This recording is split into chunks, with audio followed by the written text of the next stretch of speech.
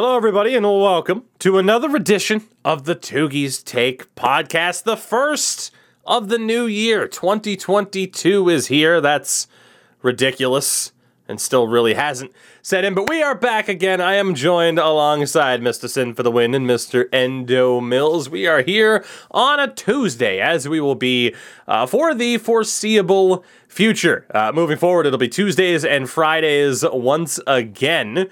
Thanks to Sin and I's commitment with, of course, NHL Gamer. We talked about that in the last episode. The season got pushed back a week, so that'll be starting the 10th, I do believe, the 10th. So it's going to be a very busy time for everyone involved here. Sin and I doing commentary. I'm flooding Endo with editing work.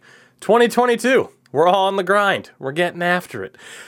We are here to talk about some hockey. Imagine that. There's some hockey to talk about instead of everything being doom and gloom over the holiday season, unfortunately, pretty much when talking about the world of hockey. So, hey, that'll be a lot of fun. We will get right down to business, but of course, as always, have to mention this podcast is still brought to you by our friends at Manscaped. You can still use code Tougie at checkout for 20% off your order and free worldwide shipping to get the best tools for the job when it comes to taking care of business. Again, from your head to your feet, if you need something done, you need some work done, Manscaped is the place to be. Endo just thought of something, and he's trying to hold back. From your head to your feet, and between your Schmeat, Manscaped. There you go. What? Between your what? Between your Schmeat. What the Oh, meat. I thought Schmeat was some kind of new word. You don't want him to have any sweaty balls, so you got to use Manscaped to make sure it's clean. Can I get away with having Schmeat as the episode title? Yeah, probably. We're going to try. I was going to say 2022, but, Ooh, that's pretty good. Interesting. Or 2022, TOO. Oh, boy. All right. Well, hey, we always end up with a couple of different options for episode titles. We'll see what more we come up with as we go along. Manscaped. Code Tougie. 20% off your order. Free worldwide shipping. Check them out if you haven't already. And again, a big thank you to Manscaped for sticking with us here heading in to the new year. Can't imagine. They're beautiful. Huh? I was just going to say, can't imagine why they wouldn't stick with us. That's a brilliant ad read. Yeah. So as mentioned, again, we have some hockey stuff to talk about, but we mentioned at the end of the last show, we had to kind of dive into a lot of football talk. We had to dive into talking about the holidays and our goals for 2022 because we wanted to kind of leave a lot of that negativity of last year behind and get back to more of a middle ground. I think in terms of what the sport of hockey has been, how it's been affected by outside influences. You always try to find that middle ground between, okay, you don't want to be too doom and gloom, but let's be honest, you can't really be fully positive all the time when we've had a lot of the stories that we've had in the hockey world in the past 3 to 4 months that would almost come off as disingenuous in some ways. But we want to start off today's show with what I'm calling the good news category, because there were actually some good stories in the past couple of days. Now, Endo found a way to bring up a little bit of a negative spin to this first one, but yeah, the ECHL's Atlanta Gladiators have signed, and I believe Endo pronounced it Matt Gamersic. He is the first survivor of the Humboldt Broncos bus accident to sign a professional contract, which is just awesome. Yeah. Like, in terms of starting off good years, like, we just passed, what? Was it been 4 years since that happened, if not slightly longer? Like, it's insane to think about how long it's been since that happened. And honestly, it's just great news, right? Because out of that incident, you almost expected nobody to be able to go on and still play professional hockey. Now, as Endo has mentioned, and actually I'm looking, it's been 3 years. It feels like, I'm not surprised it's been 3 years. Let's be honest. Something that happened 3 years ago was bound to feel like it happened 4 or 5 years ago with how things have gone. But Endo did want to bring something up in relation to this type of signing because it might not be the last time we see a signing like this. Yes. So a current situation right now going on in the he played recently with in OUA, which is the Ontario University's Association for Athletics, and there's a certain situation happening at the moment in regards to closures because of, I hate to say it, COVID. And he's one of the first players to jump ship from the OUA to go play in the ECHL to continue his season. The reason why I say this he's one of the first is because they're shutting down stuff. Apparently Ontario government hasn't deemed that the highest level of play for university athletes isn't deemed elite athletics. Meanwhile, you have like the OHL going through, and some major junior leagues are also shut down as well. I know the OJHL is shut down, and like I don't want to talk about the doom and gloom, but this is definitely not going to be the first guy we see sign over and play professional hockey. I believe this also avoids his possibility of returning back to U Sports, because I believe once you're paid a salary, you can't go back, similar to the NCAA. But good for him. Great way to find a certain light at the end of the tunnel with the season looking kind of way it is. Possibly a trailblazer in that league for sure. On top of that, there was the story from this past weekend of Canucks equipment manager Red Hamilton. There was a fan by the name of Nadia, I believe it's Popovici. She was sitting behind the bench, I believe, and spotted a mole on his neck that was found to be early stage, cancerous. And because she spotted this, he's going to be okay. It's not going to develop into a further situation. And I want to give full credit to the Kraken and the Canucks here, because the Canucks were able to get her, or I guess she was already there to begin with, but they're essentially giving her $10,000 towards her medical school funding. This is the type of story that we needed in 2022. Yes. Like, just someone being like, I'm a medical student. You need to get that checked out. And then the teams and everybody embracing that and just being like, oh my God, you're a hero. And just more of this, please. And that person listening to medical advice too. Fucking amazing. There we go. You can try to avoid it, but at the end of the day, it always circles back. But oh man, yeah, this was just awesome. Yeah. I mean, there's not too much to hammer on that point of, but just to have a story like that so early on, and again to see the teams do right by her and give her good opportunities, and I mean obviously to send money her way as well is awesome as well. And then there was another story that I wanted to bring up too that honestly, like, we'll put it this way. So, and correct me if I'm wrong here on the pronunciation, but Brigitte Laquette, very French name, and I'm apologizing. She is a silver medalist for the Canadian women's Olympic hockey team. She has been hired as a scout by the Chicago Blackhawks, and in doing so has become the first Indigenous woman to scout for an NHL team, which is also awesome. Obviously, though, and we knew this, right? Like, whenever a team like Chicago or Montreal does something, we sit there and say, is there more to this than just hiring someone who's best for the job, especially when you talk about what Chicago and Montreal and the controversies they've undergone in the past year. But there was a comment. It was actually the top comment on Reddit, and I completely agree with this. Like, there is a way to not essentially give the Blackhawks positive recognition, but at the same time, you don't want to minimize her accomplishment and what she'll bring to the team, because it's not like they just went like her, like she was an Olympian. She is more than likely very well suited and qualified for the job. Yeah. So I think it's just the way people handle things. But, hey, one of the rare occasions in the past couple months, we've been able to say, good job, Chicago. Yeah. Well, here's what I'll say. It's not necessarily Chicago giving her the job. She fucking earned that job. That's how I look at it. It's... who cares what Chicago's motivations are behind it? They're getting probably a very talented hockey mind and whatever. She earned that, and some of the people saying while you may be trying to come from a correct place by saying, oh, Chicago's just doing this, you're essentially echoing some of the sentiments that surround women in hockey right now. Is that they only get something because of people trying to hit some kind of quota or whatever. Like, she's very clearly qualified. Chicago may have whatever motivations, but they made an absolutely great decision by hiring, a great person for that role. So, yeah, in my opinion, that's how to look at it. She earned that job. Think you nailed it. So, again, wanted to start off the show with a couple of more positive topics to discuss today because obviously we've all had enough negativity in the past couple of years. Now, we haven't done a show since last Wednesday. We don't want to sit here and cover 6 days worth of games, especially when half of them weren't even played.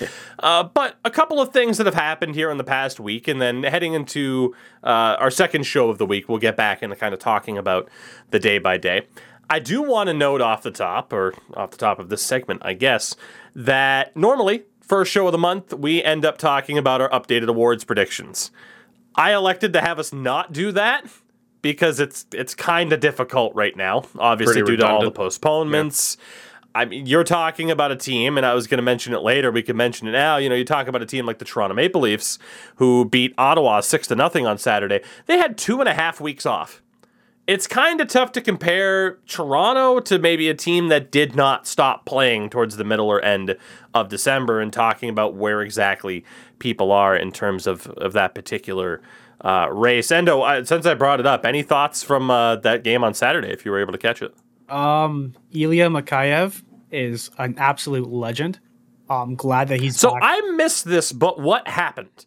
Because out of nowhere, it went from like when Mikheyev debuted, and it's, oh my God, he's the best. He's so fast, and it's great. And then like all that hype died after he got hurt and came back, and it was never the same. And now all of a sudden after this weekend, it's like the hype is as big as it's ever been. What the hell happened? I think what happened is Maple Leafs fans forgot how good of a talent he was, and how much of a steal it was to grab him for what was league minimum at the time. And when he's healthy, he's great. He's an absolute stud player. But the thing is, when he's healthy, because he had the wrist injury, then he had injury again. I think he tried to rush himself back, so it wasn't at the same level. And I think having extra time to heal and get ready and be basically fully ready to go basically helped him out in the long run. Basically, keep saying basically a lot, but honestly, that's how it was. He had more time to heal. That's the thing that you said too. They had like 2 weeks off because of COVID and games were scheduled. They were able to bounce back and basically hop on a team that's clearly not at their level anymore. Want to talk a little bit about the New Jersey Devils. First and foremost, one of the negative aspects. Shout out to PK Subban, who attempted to slewfoot Garnet Hathaway. How many times this season alone have we mentioned PK Subban and slewfooting? This is 5 or 6 at least. He's trying to get the punch card. The problem is, and I agree with this take that people had in response on certain threads, the consensus most people come up with is, oh, well, he won't be punished until he seriously hurts somebody. He already injured Sammy Blais this year. Yeah, his whole year's over. Sammy Blais' his season's over because of that.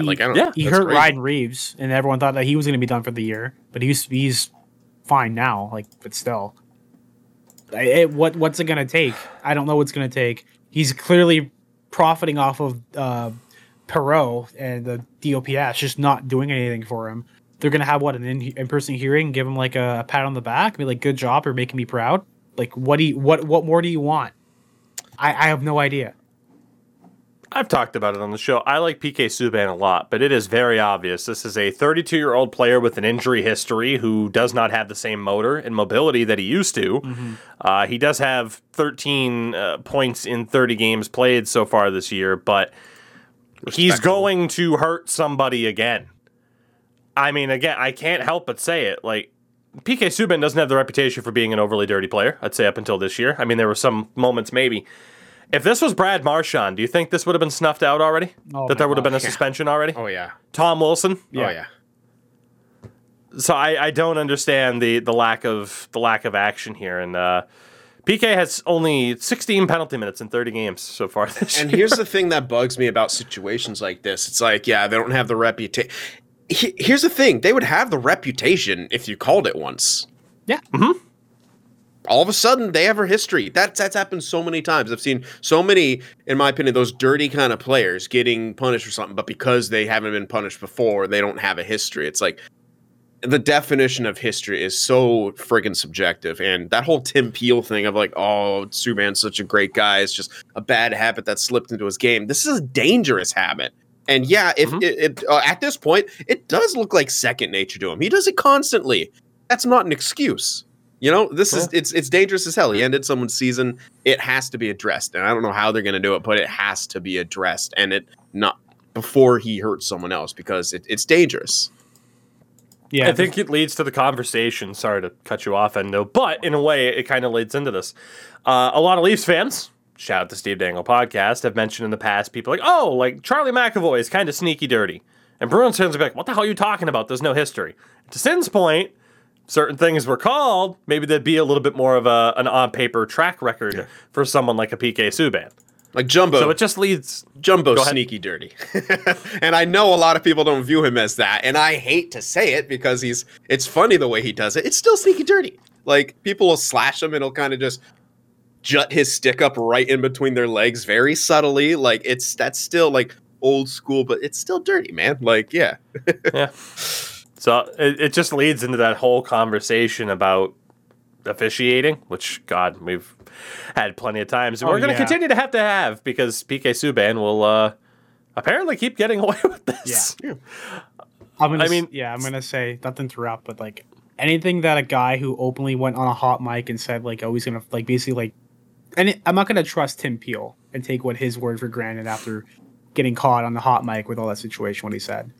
I mean, realistically. I'm sure Tim Peel would love to have PK Subban come over for Thanksgiving dinner with the family. Oh yeah, I'd like to have. I would love. Who wouldn't PK hang out? Sounds like a dope dude. Yeah. Oh if yeah. you had the option to just be like, "Hey, PK Subban wants to hang out with you," I'm out. I'm gone. Go. I'm gone. He's my family now. He's my uncle. PK is the one uncle. PK is the one uncle. Like in everyone's family, who's just kind of weird. Like, have you seen his like always Instagram down stories for fun, and everything? Probably never ever has kids of his own, but he gets to borrow all of his siblings' kids and then give them back, and that's the best. That's the best uncle. I had one like that. Much. Yeah. Pretty much, honestly. For the New Jersey Devils as well, though, we have a couple of interesting talking points aside from PK Subban's on-ice tendencies that have just slipped into his game. The Devils, as of late, we talked about Jack Hughes when he was first injured and maybe some of the concerns there. Jack Hughes has been fantastic this season, is the best way to put it. I'm trying to bring up his most recent games, and let's see. In his last 3 games, actually, because there was a bit of a break. December 18th, they played Detroit, no points. December 19th, they played Pittsburgh, no points. Then you jump all the way to December 29th. And post-Christmas Jack Hughes is legit. 3 points against Buffalo, 3 points against Edmonton, 2 points against the Washington Capitals in his last 3 games. He's a point-per-game player on the season right now, 16 in 16. So that side of things for the Devils is looking great. And then you get the news of Dougie Hamilton's injury. Now, he's not the only guy injured. Apparently, Jonathan Bernier has a hip injury. He's going to be out for the rest of the season. Dougie Hamilton has a broken jaw.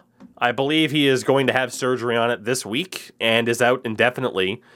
The Devils right now are at 33 games played and have 31 points. The Bruins are in the second wildcard spot on 34 points. Oh, not that bad. They're only 3 points back. The Bruins have 5 games at hand. And they actually play tonight, Tuesday night, as of the time of recording here. It just makes you wonder how much bad luck the Devils could possibly suffer from and still potentially make the playoffs. I think we had that conversation at the start of the year, like, man, the addition of Dougie Hamilton, and if certain players keep developing, good things could happen. But for as nice as it is to see someone like Jack Hughes doing as well as he is, it's just, there's a lot of hits. And a lot of teams are kind of undergoing stuff like this, where it's just that bad luck. It just seems to be one hit after another. I'd be a little bit worried if I was a Devils fan about this season. I was looking at their stat line here. Do you guys care to guess what Mackenzie Blackwood's save percentage is on the season? Is it good or is it bad? Not good. Really? He has played 19 games. I'm gonna say he has like a 890. 830. He has a 3.22 goals against average with an 897 save percentage. Okay, never mind. Now, this is a goalie who was viewed as certainly on the rise. I mean, the funny thing is, like, his stats don't necessarily line up to his reputation. I mean, he had a 918 and 1819. Pretty damn good, 23 games. 915 the next year. But then last year he had a 902, and now this year he has an 897. This was a guy that a lot of people were talking like, oh, well, maybe he's the starter for Canada over Carey Price. We obviously know the NHL players aren't going to the Olympics, and we'll talk about that a little bit more. But yeah, just I don't know. Goalies. I'm intrigued to see what happens with New Jersey. I don't ever try to figure out why goalies do things that they do, whether it's how they regress or progress or what good years they have and bad years. It's insane, and it's so hard to judge. I feel like not even analytics have really been able to pinpoint why goalies are goaling. I mean, look at all the analytics community trying right now to desperately save face and figure out why their predictions about Seattle were so awful. And they're like goaltending, but then they still don't have good models to take that sort of goaltending into account. So yeah, goalies are just the ultimate enigma in hockey. Yeah, as a goalie, I can agree. Yeah, goalies are voodoo, as they say. Yeah, there are voodoo, games voodoo. There are games honestly when I play, if my skates are too loose or my skates are too tight, it messes up my whole equilibrium of how I'm playing on the ice. If my pads are too loose, think about it the whole time, eh? And my pads are too loose, and it'll be oh, it's too tight, and I adjust it mid play or whatever when the puck's on the other end, and then maybe my helmet's on, maybe because I have long hair, it pushes on my helmet too much. Maybe that's causing a little bit of a tightness in my head. The one thing that I hate though is when my chest protector is too tight, I feel claustrophobic and I can't move on the ice. Yeah, it is. No wonder goalies are fucking weird. Yeah, and there's times when when I have my stick, I have limited. It feels like I have limited movement, but the minute I drop, I drop my stick or my stick's out of my hand, I'm flying around like fucking Dominic Hasek. It's ridiculous. You never know what it is that would just change your game completely, and it's one of the weirdest positions to play because it's so dependent on just the one guy. I played goalie twice in my high school career for filling in for our natural goalie had type 1 diabetes, so a couple times he couldn't play due to that. So first game I played, I had 25 shots against and allowed 4 goals, which is good in roller hockey. I mean, that's an over 80-85 save percentage, which was good for high school. And then we got the next game we played. We did play a team a division higher than us, to be fair. But yeah, the next time I played goal, we got mercied 9-1. And I was allowed those 9 goals off 20 shots. I was just. I mean, roller hockey games are usually high scoring anyway because of the way it is and the way it's played. That's why I was proud to only allow 4 in my literal first goalie game. Yeah, that's commendable. Then I got fucking lit up the next one, and I felt like shit. It was the first shot went in too, and that was the worst. After that, I was just out. I was gone. So yeah, I don't know how goalies do that on a consistent basis. Because I can't handle it mentally. I already know that. Yeah. In terms of some of the other games that happened over this past week or so, did you guys catch the Hurricanes Blue Jackets game on Saturday? Where Carolina... Oh, yes, I did. I saw the highlights. Carolina was down 4-0 midway through the second period. Columbus in the driver's seat. The final score of the game was 7-4 Carolina. They scored 7. There's been some weird comeback games, bizarre comeback games recently. That's a theme. Why does this NHL season seem to have a theme? The beginning of the season theme. All these teams that aren't supposed to be doing good are doing good. All these players who come out of nowhere are doing good. And now it's we've hit the point in the season where it's all right, it's time for ridiculous and stupid comebacks all over the ice. I mean, yeah, the Sharks came back from down 6-1 or 6-2 and almost tied it. So it's nuts. Yeah, so, but yeah, that Columbus, lol, just lol. I mean, there was the moment too where I forget who was in goal for Columbus, but he tried to handle the puck and ran into his own defender, and it was just an absolute calamity for them. Yeah. And you mentioned the Sharks game, and how about that Sharks-Penguins game on Sunday? I saw you live tweeting some of it. Yeah. That was entertaining. I haven't been live tweeting, but that game needed me to live tweet. Or my psyche needed me to live tweet. The Penguins win 8-5. Both Evan Rodriguez and Brian Rust recorded hat tricks. If you ever wanted a chance one more time to just vent about this game, the floor is yours. Well, first things first, man. When you hear 2 Penguins got hat tricks, who do you think of?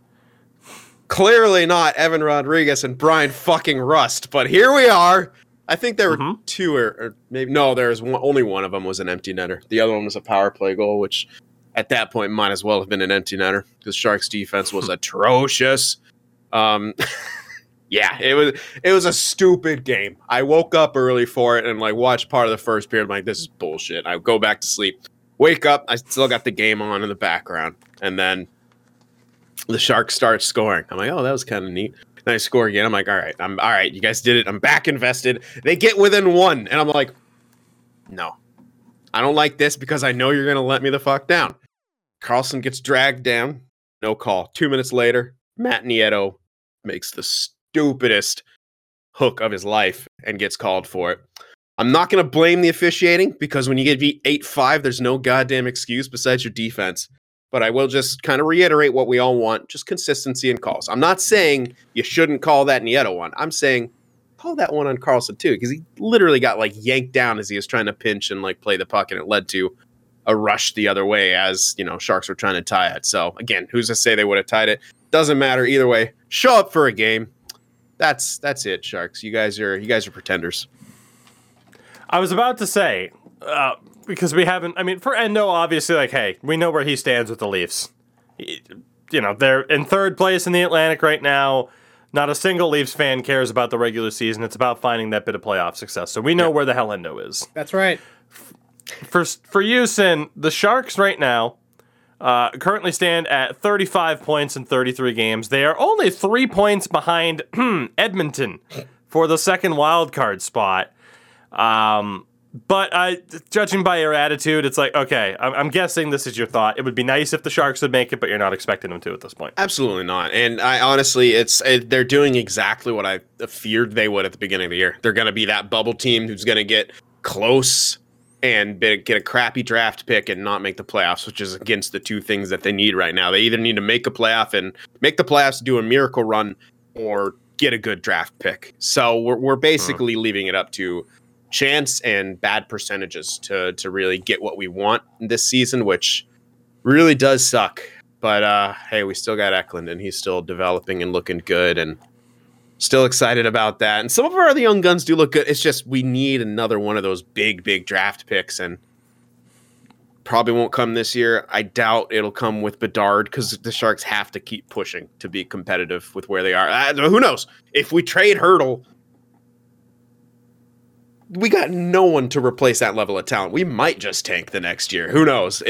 That's the next thing that we're waiting for. I'm waiting for. What is going to happen with Tomas Hurdle? Because that's the climax of the Sharks' last couple of years. Is this moment? Like, what's going to happen? Yeah. What direction do the Sharks take?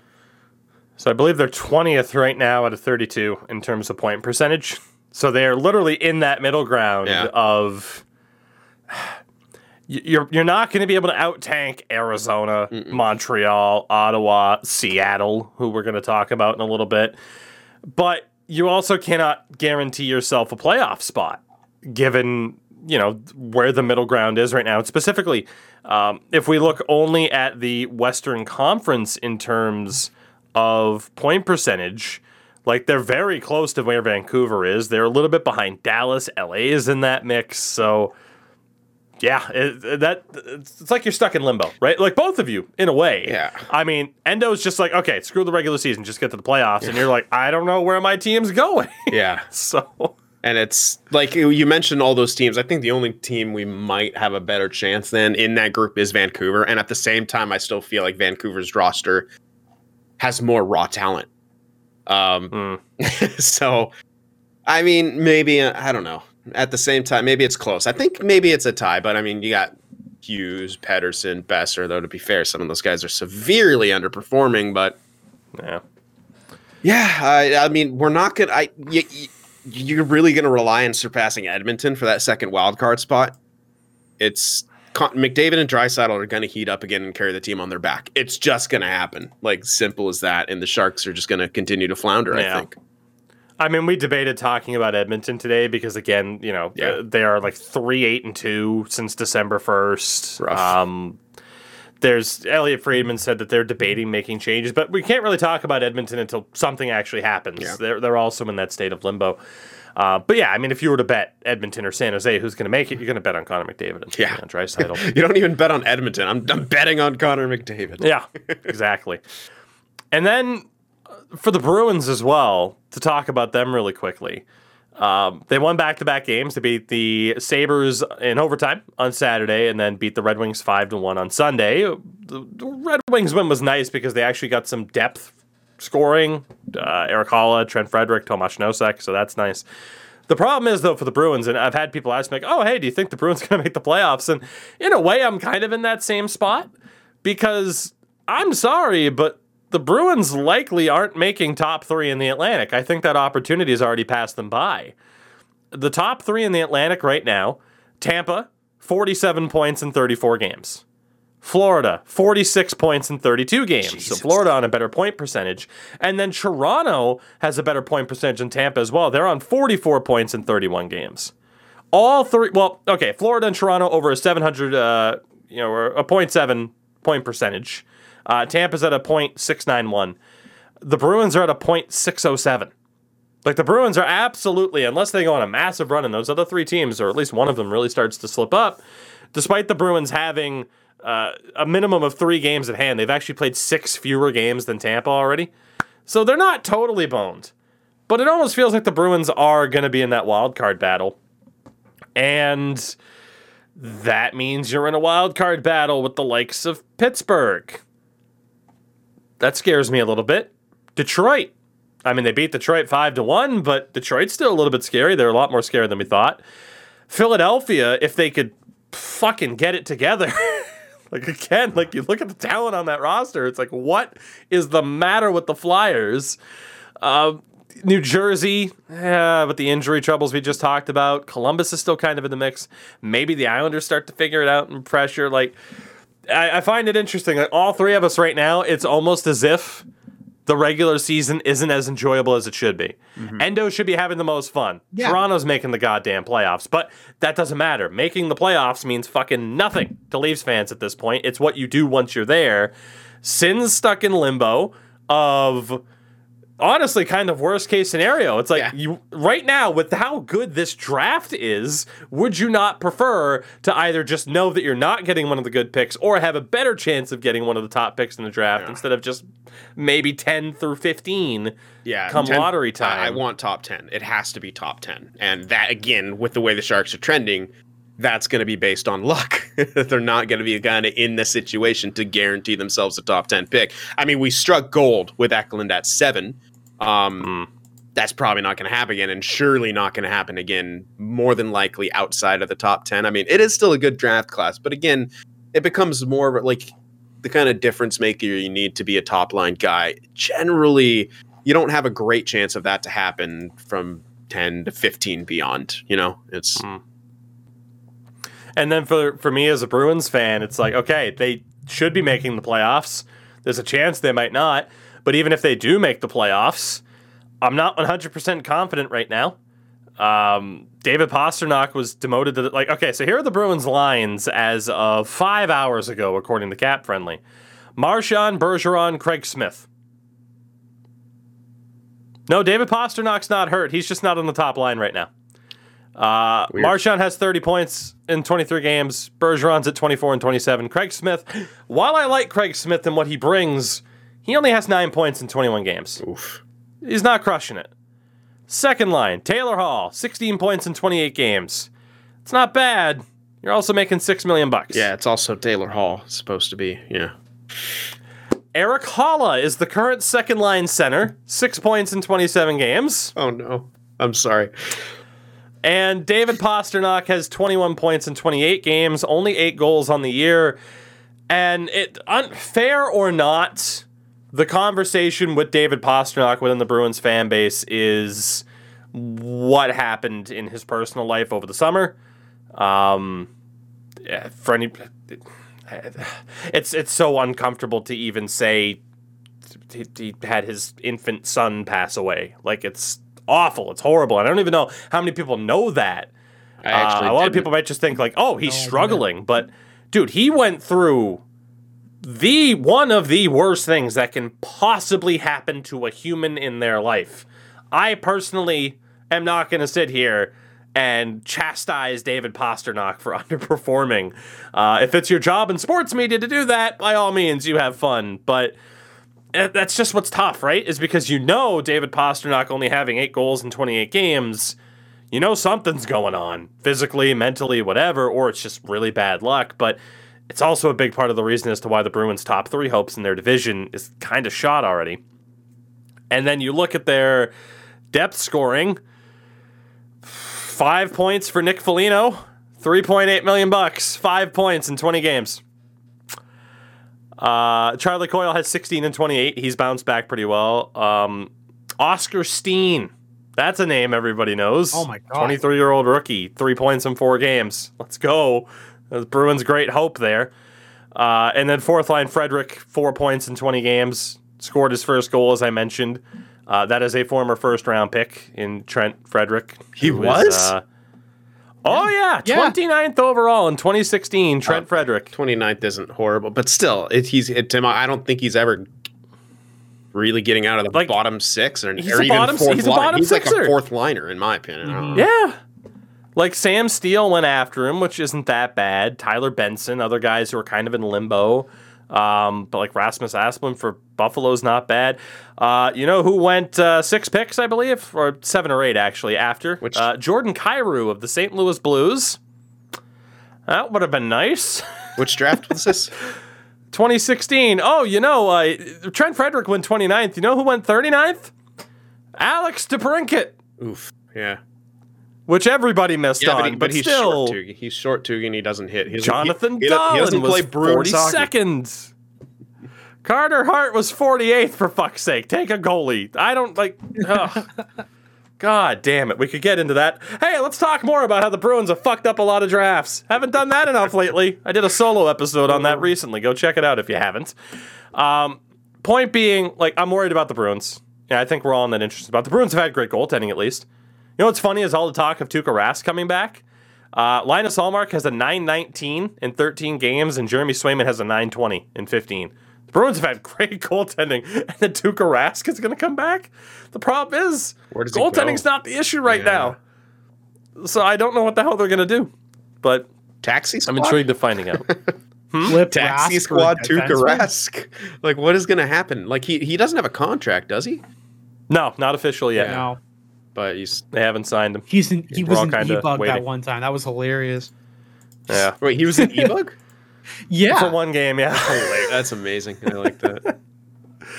And the final game that we wanted to talk about here before we get into pretty much our 2 bigger conversations, the Winter Classic itself took place on the coldest game in NHL history, I believe it was.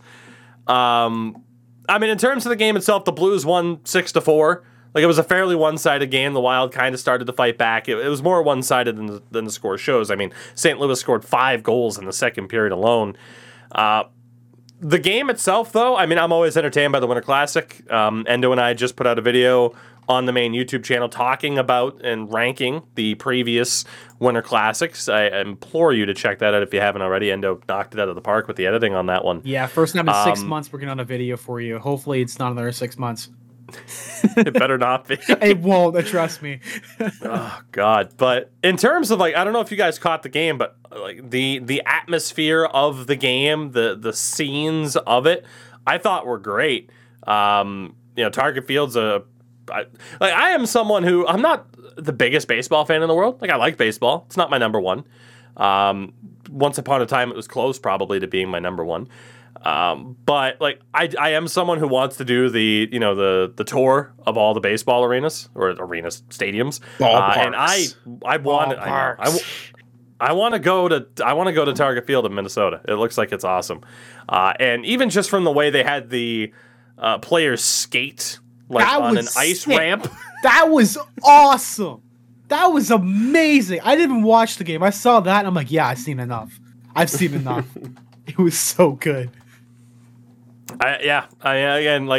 That's something that they hardly ever get wrong with the Winter Classic is the atmosphere and the making it feel like a big deal and a big event. It's just a shame that so often the home team fucking blows it and loses. Yeah. I feel like that happens a lot. Yeah, like you'd think they'd have like an advantage because like it's like their atmosphere, they're used to it. But Nos, they just came out of there just like, you know what, this is ours now. Yeah. So I mean, again, I loved the atmosphere of it. For the Minnesota Wild, though, kind of an underrated story. They've lost 5 games in a row. They put Victor Rask on waivers today, which is probably a smart move. Reminder, he was once traded 1-for-1 for Nino Niederreiter, which, boy, let's look at those stat lines really quick. And as well, they have also called up Matthew Boldy, former first-round pick, and Marco Rossi. And at the very least, the word is they're not expected to be like long-term call-ups unless they really make a difference. But I'm excited, especially for Marco Rossi. I mean, again, you're talking about a guy who lost what could have been his entire rookie season due to, struggles after having COVID. Yeah. So I'm excited to see what he can do. But we'll shout out Nino Niederreiter, who has 17 points in 25 games this season for Carolina. Whereas Victor Rask sits at 10 points in 21. That's actually not that bad. But he's making $4 million this year. Yeah. So poor Victor Rask, man. He was such a... there was like this time when it was like pretty high hopes for him, but he was underrated coming from the whole Carolina situation. But I remember him. The upside was supposed to be pretty good for him. And, $4 million at the time, well... It was like they were going to pay him for what they believed he could be because he never really put it together in Minnesota that I recall. He never really figured it out. Yeah, so I mean, it's funny because, you look at his stat lines. He has a career high of 48 points. How many games played? Is that a full season? As a Hurricane, 80 games, 48 points, and 15-16. That's pretty good for his age at the time was what, 20? Right about then, yeah. That was his. Oh, he was a couple years into his NHL career at that point. I think it was a sophomore year. So yeah, he was 20, 21. Okay, right around there. That's pretty good. You get almost 50 points out of a young guy like that. Like, yeah, that's where that upside kind of came from. And yeah, whereas in Minnesota, 3 points in 23 games once he was traded, 13 points in 43 games, and then 23 points in 54 last year. So. Goes from, hey, maybe 50-point potential to 30, maybe 40 if we're lucky. Yeah. It's an interesting one. But, I mean, he was an early second-round pick, 42nd overall in the 2011 draft. Selected immediately after him, Brandon Saad for Chicago. Oh, wow. Oof. Oh, it was that long. Damn, I thought it was not. 2011. Fuck, yeah. What? Yeah. Yep. Oh, boy. So, Endo and I, the little preview here, next video that we're working on is covering some guys who were kind of looked at as duds. Maybe not outright busts, but like, okay, you're a useful NHLer, you're not quite what you could be, though, when we selected you early on. And then eventually they turned it around. Looks like Victor Rask won't be that, but there are a couple players from this 2011 draft that could be considered in that category. But that was the Ryan Nugent-Hopkins first overall draft. Oh, yeah. I can't. The past 10 years since Nugent-Hopkins, Landeskog and Huberdeau went top 3. Yeah, I feel like Landeskog is older than them. Why do I feel like Landeskog is so much older than Because he Nuge? was named captain at like 19 years old. That's very true. Yeah, that's true. I do feel like he's like so much older than those guys. That's so weird. It's the Swedish. Yeah. I feel it's just the beard and his style of play too. I always see a guy with his style of play and I'm like, yeah, he's old. He runs around and throws his body like crazy. God, I'm looking at that second round of 2011. Ooh, the Sharks at 47 took Matt Nieto. The Lightning at 58 took Nikita Kucherov. Oh, yeah. I remember that because I would always one time I got drafted by the Lightning in my Be a Pro when I was playing on my own. I was like playing with some guy named Kucherov. I'm like, who is this? He's pretty good. It's my favorite thing to do. Like AHL too. I was like on their AHL team playing with Nikita Kucherov. Yeah. I had no idea. God, I love looking back at drafts. I really do. Like, obviously, 58th, like, it's not just San Jose that missed on Kucherov. Every other team did, but it's always just fun to look at. One thing that came out of the Winter Classic was Gary Bettman was interviewed afterwards, And this was an article from Yahoo Sports, and I apologize to Steven Sahogios. I'm not sure, Steven. It's a hell of a name. But essentially the headline, what was asked of Gary Bettman was obviously about the Olympics. And he had mentioned in this article details that Bettman has been asking to move hockey to the Summer Olympics since the 90s. But the IOC, the International Olympic Committee, refuses to do it. Didn't it used to be in the Summer Olympics? At one point, it was held in the Summer Olympics. I don't know if it was a one-off or what complications happened to be there. But I look at this and obviously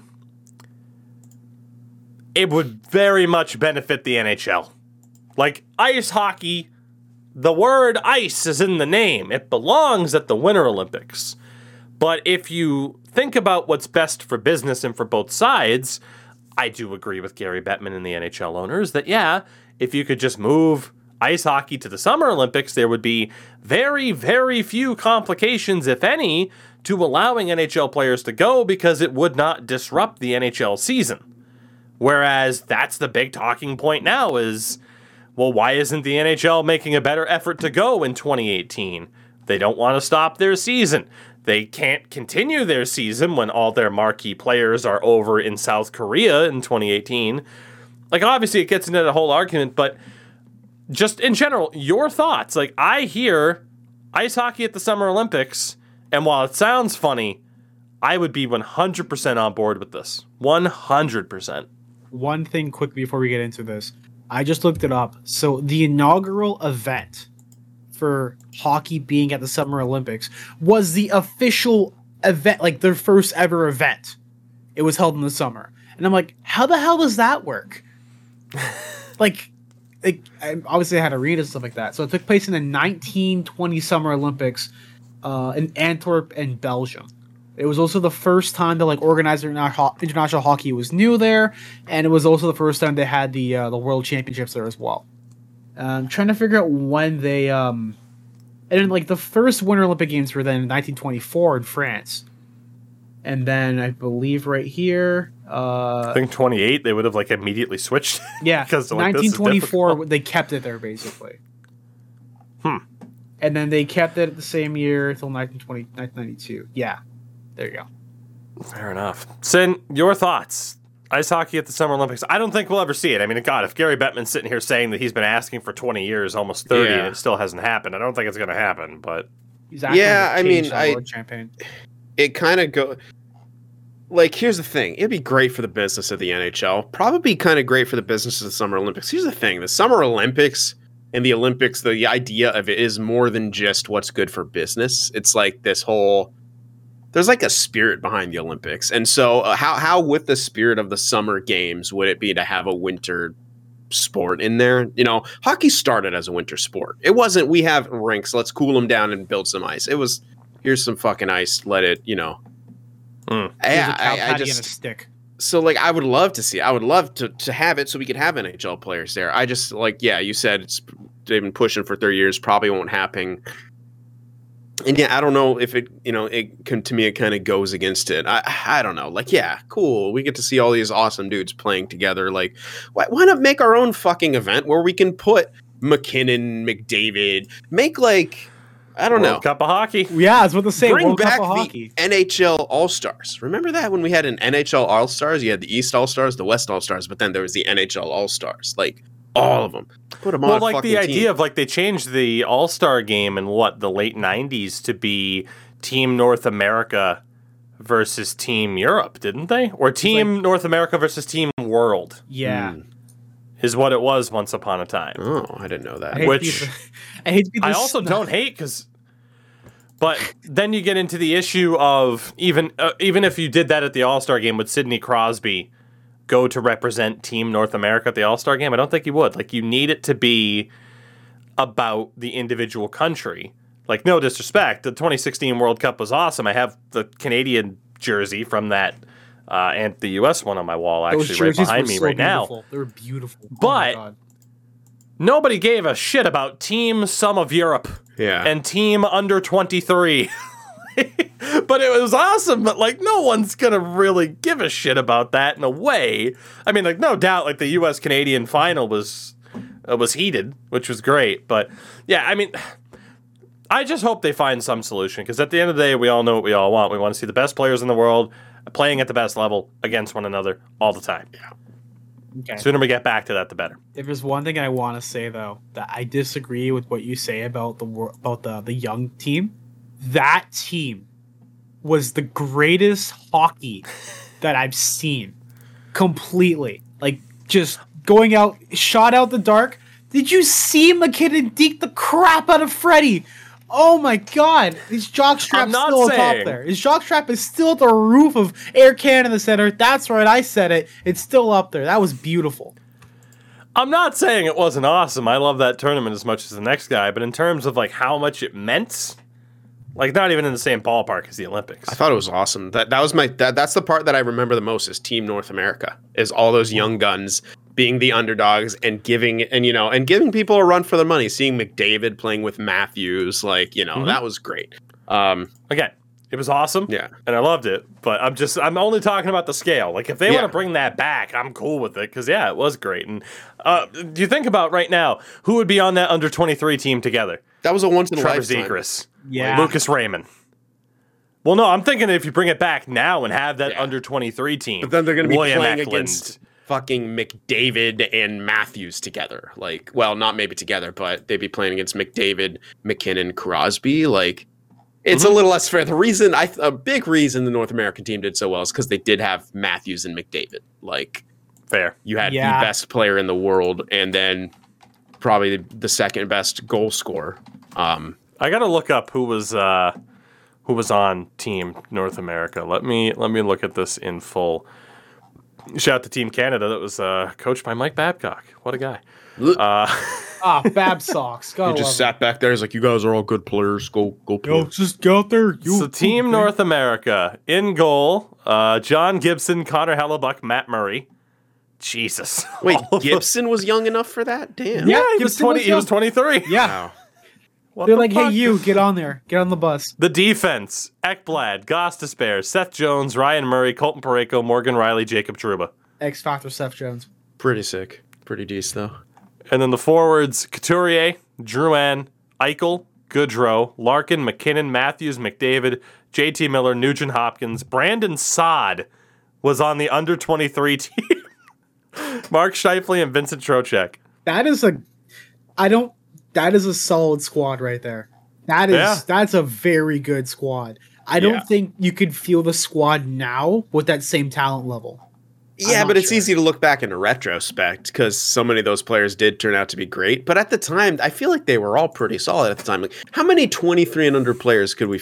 We'd have to do that for another one. We'd have to all come up with a fucking list for that one. But yeah, that's what I was just trying to research now. Yeah. I'm like, on NHL.com, can I sort by how old people are?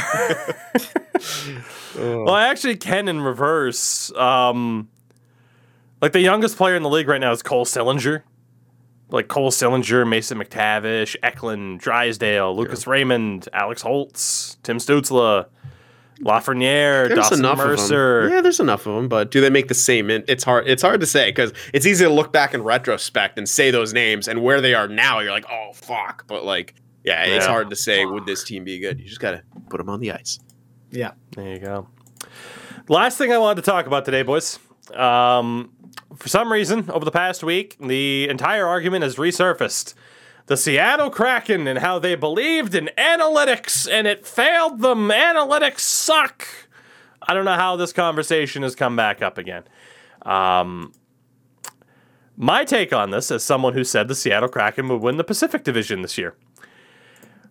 The Seattle Kraken, number one, this is a two-part conversation, right? And let's start off with talking about the draft and the narrative that the Seattle Kraken drafted with an analytics-based approach. Bullshit. Absolutely not what happened. Complete revisionist history. Let's go through these picks. First and foremost, from the Anaheim Ducks, they took Hayden Fleury. That's fine. You weren't going to take Ryan Getzlaf. You probably should have taken Danton Heinen. with how well he's doing on Pittsburgh. That one's fine. Tyler Pitlick from Arizona, only to immediately flip him to Calgary. Was that an analytics-based pick? Not saying they had many great options, but they did have a certain Michael Bunting that they could have taken. I think that would have been the analytics-based approach. No, he's mine. Bunting's mine. You're not taking him. He's mine. From the Boston Bruins, they took defenseman Jeremy Lauzon. Decent enough pick. I mean, you could have gone for Taylor Hall, who didn't have a contract. Andre Kasha, who was kind of a toss-up at the time. Like, that's not a bad pick off of who they could have gotten. Mike Riley was without contract, too. From the Buffalo Sabres, they took defenseman Will Borgen. Was that really an analytics-based pick? Will Borgen, with barely any NHL experience, when Jake McCabe was available, who was a complete analytical darling, currently now with the Chicago Blackhawks. You could have taken Jeff Skinner. Kyle Okposo isn't too bad, depending on what metrics you look at. That wasn't exactly an analytics-based pick. You know where I'm going with this. I still want to go through them, though. Calgary, they took Mark Giordano. I mean, that's who you were going to take from Calgary. Yeah. I mean, you weren't... Like, maybe you could have taken Sheelington, but you don't know that he was going to be as good for them as he's been for Calgary this year. Carolina, they took Morgan Geekie. Also available, Nino Niederreiter, Jake Bean, Dougie Hamilton, sans contract, but still could have... Let's be honest. Would you rather have Morgan Geekie? No. Would you rather have Morgan Geekie or the signing rights to Dougie Hamilton and then that period of time to be able to say to Dougie, what do you want? Doesn't mean it would work, but Morgan Geekie, the analytical approach, I don't know about that, Chief. Chicago, they took John Quenneville. John Quenneville. The guy who's never, ever, been above the fourth line? John Quenneville doesn't even fucking play for Seattle. He's on a PTO with the ZSC Lions. Although I'll check that on Elite Prospects to see. Yeah, if that's the analytical approach, your analytics Yeah, he's on the ZSC Lions right now. How's he doing over there, though? Let's find out really quickly. Speaking German. I will say, other players they could have taken. Maybe Brett Connolly gets paid a lot. At least Brett Connolly could fucking play for you. Calvin DeHaan, injury concerns, but analytical darling for sure. Shit, take Nikita Zadorov. At least he can play for you, but he's not good. Quenneville has 29 points in 32 games in Switzerland. So good for him. Yeah. From the Colorado Avalanche, they took Jonas Donskoy. I won't disagree with that. That's who you were going to take. I mean, Landeskog was technically available. You probably weren't going to be able to take him and then actually get him to sign. Right. You could have tried. So Donskoy, probably the analytical pick. You're telling me that taking Gavin Bayreuther from the Columbus Blue Jackets, not signing him, and letting him go back to Columbus was the analytical approach? Over risking it with Max Domi? Over taking Dean Kukin on defense? I've only gone through half of the teams, and we've had, what, 3? Not even half the teams, but the teams we've gone through so far, a quarter of the teams, half or a third even. We've had, 3 examples, and me being like, yeah, it was probably the best pick from an all-around perspective and an analytical perspective. They completely bungled it. I don't know where people are getting this idea that they built it through analytics. Right. Yeah. And then you get into part 2 of this conversation, which is, well, people like me and other people that follow analytics still looked at this roster and said, we could see them doing well. It's not guaranteed, but we could see them doing well. Well, you were wrong and analytics were wrong. You look at this team on paper, though, and they're not that bad. They're not. Yeah, they made good signings. They are bad, but on paper, they should be better. There's a lot of teams like that in the NHL. Montreal, they're not that bad on paper. They're shit. It happens. But again, you look at this defense. Alexiak, Giordano, Adam Larson, Carson Soucy, Hayden Fleury, Will Borgen, because of injuries Jeremy Lauzon's injured. Vince Dunn is currently out. I mean, Vince Dunn's obviously a big piece of that defense. You look at that defense, you say, oh shit, that's not that bad. It's pretty good, actually. And then you look, they bring in Philip Grubauer and Chris Dreger. And that's exactly what the majority of us said on the show and what the majority of what everybody said.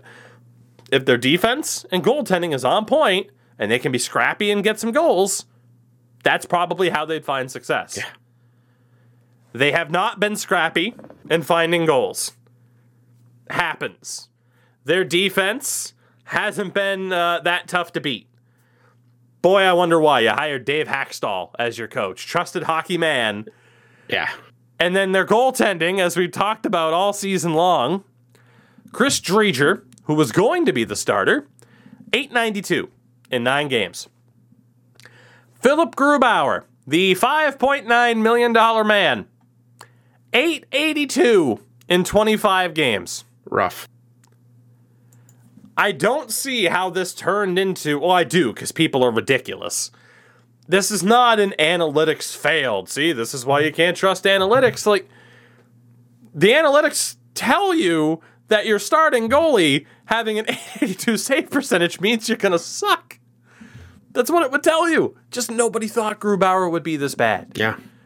And I'm surprised by the idea that he somehow got carried by that Colorado team. I mean, they're a great team, but there were times where he was making some solid saves and looked good. And maybe it's just the confidence and playing in front of that or behind that team. Yeah, I don't know. It's weird. Yeah. Say what you want about the team he was playing behind, but how many goalies would drop this badly? Martin Jones. Last year in Colorado, he had a .922. Martin Jones. There you go. He did it gradually, though, to be fair. So he has an .882 this season so far. That's 0.3. You're telling me Seattle's that much worse than Colorado? Yeah. I don't think so, man. No. That's the goaltending not being up to snuff. And maybe I don't know. Could it be slightly on the analytics? Sure. But to sit there and say, well, the coaching is questionable to begin with heading into this, the goaltending has completely fallen apart, and their depth scoring hasn't been great, which we all identified as their weakest part of their team was the forward core. I don't understand how that came back into the topic of conversation here. And I think that was one of the main things we talked about with Seattle. We were saying, hey, yeah, they could make the playoffs. They could also be trash. Maybe not this bad. Maybe not, let's see where they are on point percentage right now. Maybe not the 4th worst team in the NHL off a point percentage right now. Like, who had them below Buffalo through 33 games? Not me. Nobody. Nope. Nobody. I don't care how much you're like, no, the analytics are bullshit. I think they're going to be bad. You didn't have them as worse than Buffalo. You certainly didn't have Montreal in 31st. Montreal's in 31st after making it to the Cup final.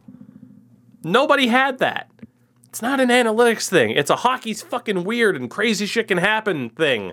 The Islanders can be in 26th. How are they in 26th? They've gone to conference finals. They're in 26th. So, I don't know. Like I said, it's a two-parter. I don't know if you guys have any other thoughts on this, but I'm already sick of the Seattle discourse over trying to twist it into, see, this is why analytics are bad. Yeah. It was one thing that I love is my reply to your tweet. We were talking about this the other day. Was like, Seattle looked at Hackstall and was like, I can fix him. He's perfect. I can fix him. Like, this isn't like a romantic comedy. This is like your franchise. And this is something that they're going to have to live with and realize, like, are we going to stick with this guy and ride it out? Or are we going to have to find a better guy for a job? And God forbid they get another old man, member of the old boys club, to go in and fill his spot. Isn't it interesting that Dave Hackstall went back and forth, make the playoffs, miss the playoff, make the playoffs, and then get fired? Isn't it interesting that a lot of people are like, oh, well, Dave Hackstall was fired because the goaltending wasn't up to snuff? Why wasn't the goaltending up to stuff when Dave Hackstall was the coach in Philly? Was it the goalies? Now it's happening again in Seattle. Wonder what that could be. Yeah. Pure coincidence, I'm sure. The Seattle conversation's fucking stupid. Yeah. Every year we sit here and we look at people and we're like, oh, okay, yep, they're going to be good, they're going to be bad. And guess what? Sometimes you're right, sometimes you're wrong. Because crazy shit happens. The end. That's called sports. It's called sports. Sports. Boys, thank you for letting me rant. I do appreciate it. I've been waiting to rant about that over the past couple of days. I almost made it an own separate YouTube video on it. You know what's funny though is I am looking at this now, and shout to JFresh who put out an article about this, and here's a quote from it. The Kraken have an .874 save percentage as a team, which is dead last in the NHL, and is on track to be the lowest in 25 years since the 1996 San Jose Sharks. They have an extra goal conceded on every 32 shots compared to the league average. I was when we didn't even have a goaltender. We had Wade Flaherty and well, let's see, 1996 San Jose Rudy Sharks. Yet. Maybe we had Kelly Rudy. I don't fucking remember. Definitely gotta look this up. So I don't know if he's talking 95, 96 or 96, 97. Probably, but in 95, 96. Oh my God, it has to be 95, 96. Yeah, Holy probably. shit. Whoo! All right, so 95, 96, the Sharks had 46 games out of Chris Terreri. Yeah, I remember. I remember Chris Terreri. Noted Martin Brodeur backup. Yeah. Terreri had the best save percentage on the team at an .883. Not the best stat in the world. Some people, call it out. But his goals saved above expected. Think about how that's worded. His goals saved above average, I should say. Goals saved above average for Chris Terreri. Negative 20.7. Oof. Wow. The legendary Latvian Arturs Irbe. He had 22 games played. Had an .860 save percentage. Goals saved above average. Negative 23.3. Yeesh. And Wade Flaherty, who's been called out, 24 games, .866 save percentage, and a negative 22 goals saved above average, for a grand total of a team save percentage of .872, woof, a goals against average of 4.21, and a goal saved above average of negative 71.2. See, this is how expansion drafts used to go. You were expected to be this for a few years. You are comparing. Exactly. You fucking nailed it. That's how an expansion draft is expected to go. Their goaltending is as bad as the somewhat still new San Jose Sharks goaltending was in '95. But no, analytics failed. Nobody thought Grubauer and Dreger, and Joey Decord, I think, for a game or two, would be as bad as this group. It's unfathomable that they are this bad. But they are. They also had a fourth goalie named Jeff Sargent. Yes! SAR. I remember him from NHL 98. He backed up Kelly Rudy in that game or some shit. He played 4 games and had an endo-approved .839 save percentage. Hey, that's me, baby. French goaltender. Let's go. Ooh. Oh, God. So, yeah. A lot of different problems for the Seattle Kraken. We all question the draft, and rightfully so. They definitely did not approach the draft from an analytic perspective. No. And that's also a part of, hey, guess what? NHL GMs got a little bit smarter because no one wanted to get roasted like they did because of Vegas. Oh, nobody wanted that again. And then you still look at the team and it's like, okay, well, hey, defense isn't that bad. They signed Grubauer. Could be good. And then Grubauer's shit because they also have a shit coach. Yeah. And Grubauer's shit. And it's almost like, it's Ron Francis, old hockey guy, hires trusted hockey guy coach. And you really think they're going to take this huge analytical approach? The teams that are taking the big analytical approach don't have those really old hockey guys that much. I mean, some of them are able to accept analytics, but so many of them don't. Fortunately, the Sharks with, Doug Wilson Jr. are starting to take that approach with their drafting. Lo and fucking behold, they've had 2 good drafts. instead of Mirko Muellering the first round. All right, we get to end today's episode with looking at that particular draft because I have to. It's my favorite thing to do. Mirko Mueller was selected 18th overall in the 2013 draft. Yeah. In fairness, that 2013 draft was shit, though. It was, but still, yeah. There was. So 18 was Mirko Mueller, Kirby Reichel, and then Anthony Mantha. That hurts a little bit. Yeah. Freddie Gauthier, Emile Poirier, Andre Burakovsky. But the next defenseman taken after Mirko Mueller, I know, was 8 picks later. Shea Theodore. Yeah. Yeah. Yep. Yeah. Yep. Yeah. Fun times. Fun times. Boys, it's been a fun show. We will be back again this Friday. Again, Tuesdays and Fridays from now on, due to Sin and I's obligations with NHL Gamer, the premier NHL 22 based esports league. Of course, you are going to see the best of the best go head to head. Sin and I will be there every step of the way with their elite division. It's our 4th or 5th season already. Covering this. We've been doing it for a while now. It's nuts. This is going to be our, well, it's like year-wise, this is like our 3rd year, but like season-wise, I think it's like our 5th season because it's going to be technically the 13th. I think we started around 9 or 8. Mm-hmm. I don't. So 4th, but we also did it's a good time. North America stuff in there when we did that a couple times. That's how we started, actually. It was started on North America. And then... Mm-hmm. And then we decided to... Crazy.